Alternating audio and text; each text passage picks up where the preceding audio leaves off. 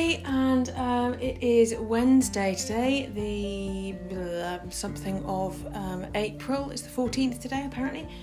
Welcome to our podcast. It's Ruth, and it is Wednesday, in case you haven't gathered.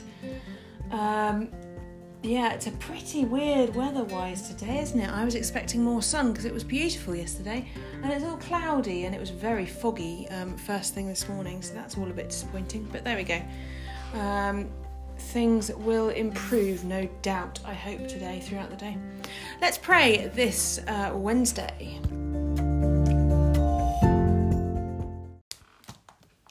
O Lord, open our lips, and our mouth shall proclaim your praise. In your resurrection, O Christ, let heaven and earth rejoice. Alleluia. Christ has been raised from the dead, the first fruits of those who sleep. For as by man came death, by man has come also the resurrection of the dead. For as in Adam all die, even so in Christ shall all be made alive. Glory to the Father, and to the Son, and to the Holy Spirit, as it was in the beginning, is now, and shall be forever. Amen. And so as we rejoice in the gift of this day, so may the light of your presence, O God, set our hearts on fire with love for you, now and forever. Amen.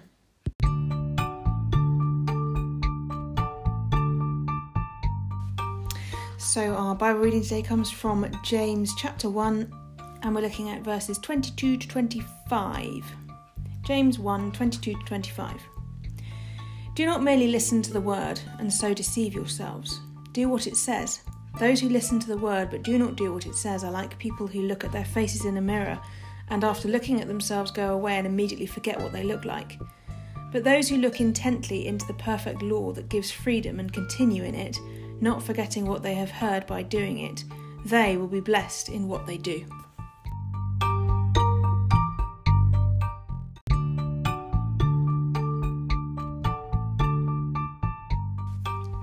So today's reading from Tim Hughes' book, Here I Am to Worship.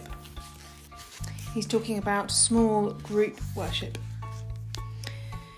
Perhaps where worship tends to nosedive most in small groups is when we try to replicate what happens at church during a main Sunday service. It would be weird to gather a cell group of 8 people and then cram into the room a drum kit, a bass, an electric guitar and keyboards. The word overkill comes to mind. When preparing to lead worship in a small group, embrace the uniqueness of the setting. There's space for more spontaneity as the atmosphere is more relaxed. One of the key things is to help people feel comfortable. There can be a very exposed feeling about this with this setting. With only 10 or so people, everyone can hear each other sing. For some, that's quite daunting. Not everyone can sing in tune, and to sing in front of a few people is really intimidating. When leading in this context, it's important to sing out loudly and boldly. If you set the tone and are confident, others will have a clear lead to follow. If they can't hear you, don't be surprised if some opt out and choose not to sing. It helps enormously if you strum your guitar confidently and in time. In a small group setting, a song can often drag. It's good to work at strumming in time and well. If you're starting out and have only been playing the guitar for a short while, you might find it helpful to buy a metronome. You can then strum along in perfect time, as it will show you if you are speeding up or slowing down. Another option is playing along to a CD. Whatever you do, dedicate yourself to working at improving your playing. In a small group where there is no band to hide behind, it becomes obvious whether or not you can play confidently and in time. Choice of songs. In this setting, some songs will work better than others. For example, although I've never tried it, I don't think I Will Dance, I Will Sing will go down quite as well in a cell group as it does at a festival with a few thousand people. I'm guessing that a conga probably wouldn't kick off. People might feel a bit more reserved. It's a great idea to try and build up a repertoire of songs that work well.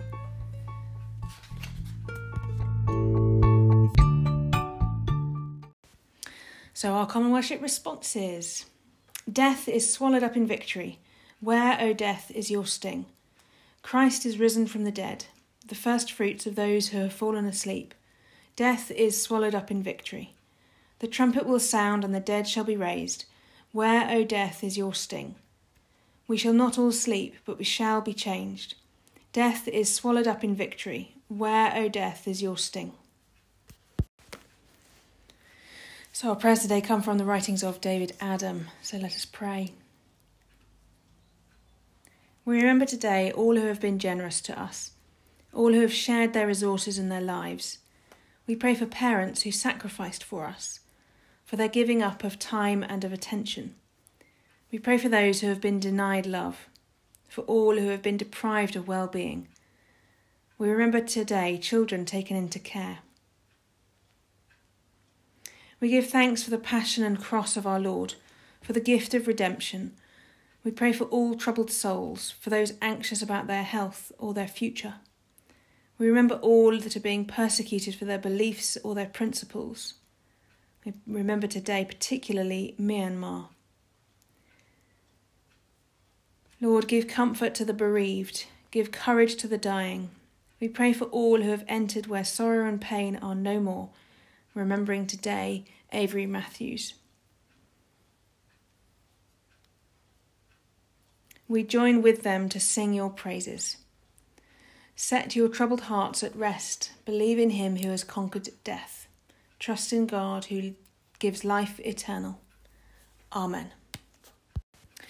So let's join all our prayers together by saying the words of the Lord's Prayer. Our Father, who art in heaven, hallowed be thy name.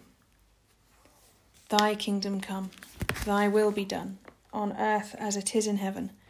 Give us this day our daily bread, and forgive us our trespasses, as we forgive those who trespass against us. And lead us not into temptation, but deliver us from evil. For thine is the kingdom, the power and the glory, for ever and ever. Amen.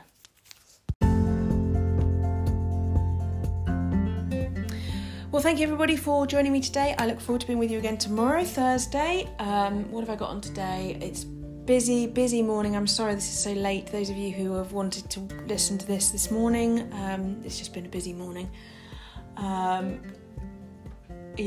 try to make sure that tomorrow is slightly earlier. Have a great day, everybody, and I will be with you again tomorrow. So may the risen Christ grant us the joys of eternal life. Amen.